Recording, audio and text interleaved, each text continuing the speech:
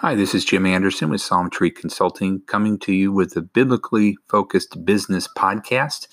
And we are going to talk today about seeking counsel. I think one of the things that I have been learning as I've been starting up my business is that I need to seek counsel. Obviously, my business really hasn't really started yet, because I really haven't received that much in sales. I've gotten a little bit here and there, but I really don't have anything really going yet. And one of the things that I'm learning about this, and this is something that I struggle with, is that I'm doing this alone. I'm trying to do this alone. I'm trying to do it in my own power. And I am trying to maintain control of everything.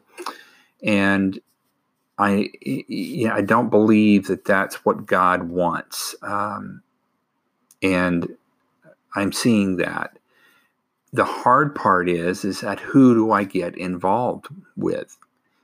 And that's kind of where I'm going with this episode, and probably talk about this in a few episodes. It might take me a while to get through this, but seeking counsel is an important thing to do. If anything we do that's important in our life.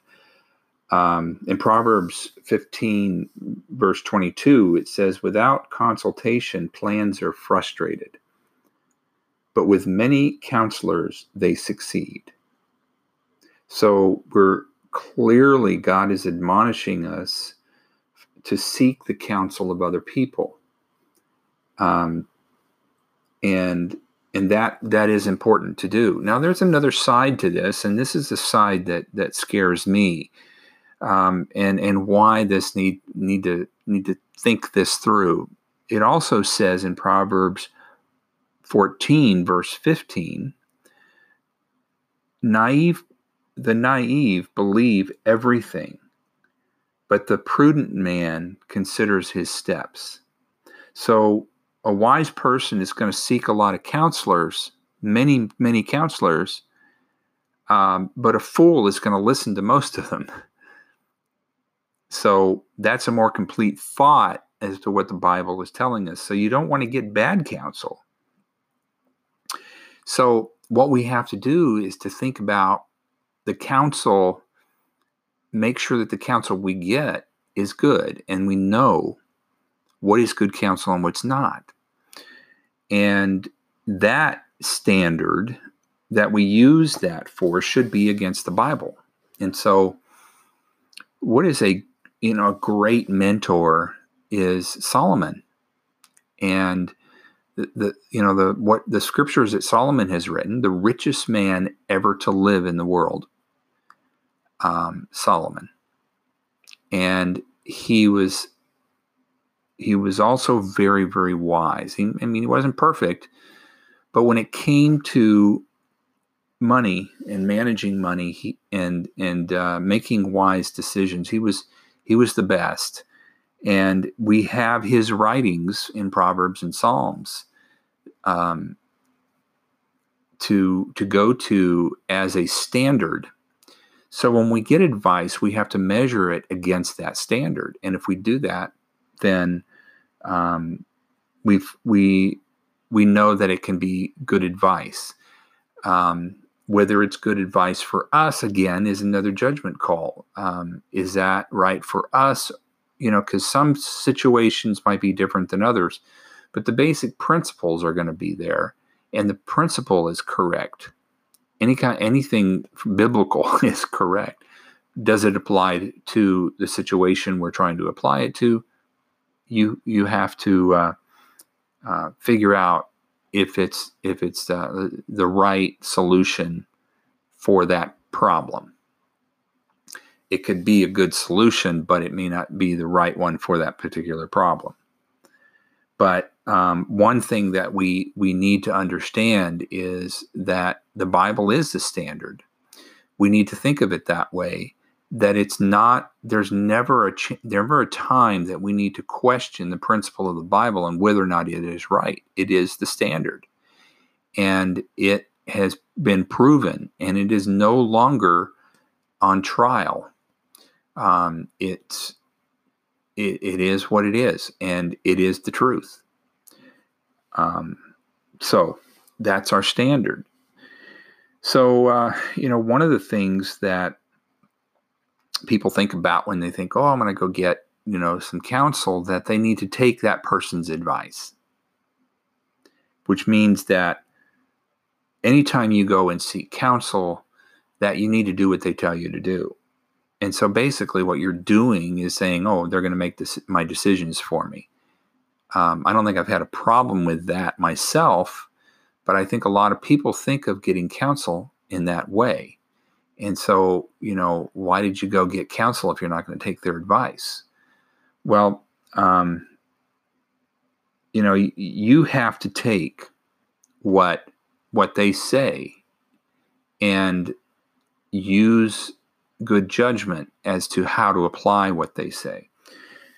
Because no one can know what it is that God wants you to do except for you and maybe your spouse. But the role of the counselor isn't to tell you what to do. The role of the counselor is to be more of an objective, has an objective perspective on the situation, and can point out alternatives to you.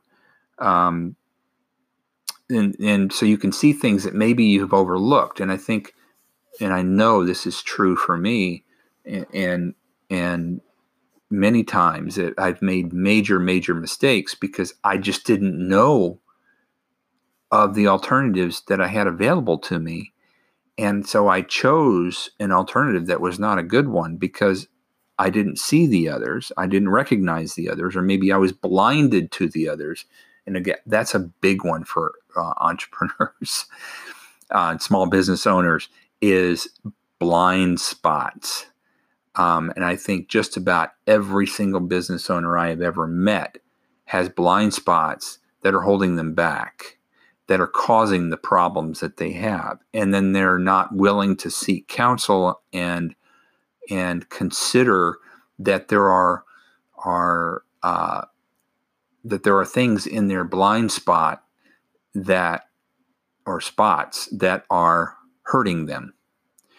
And that is, why when I do business consulting, I often run into that problem and I don't know what to do about it. And usually if the business owner is not going to open their eyes and consider their blind spots, they're not going to succeed. And it's frustrating for me because now it looks like I don't know what I'm doing, because they're not going to get good results, but they've sabotaged themselves. So, and of course they don't believe that they've sabotaged themselves. I have run into that so many times.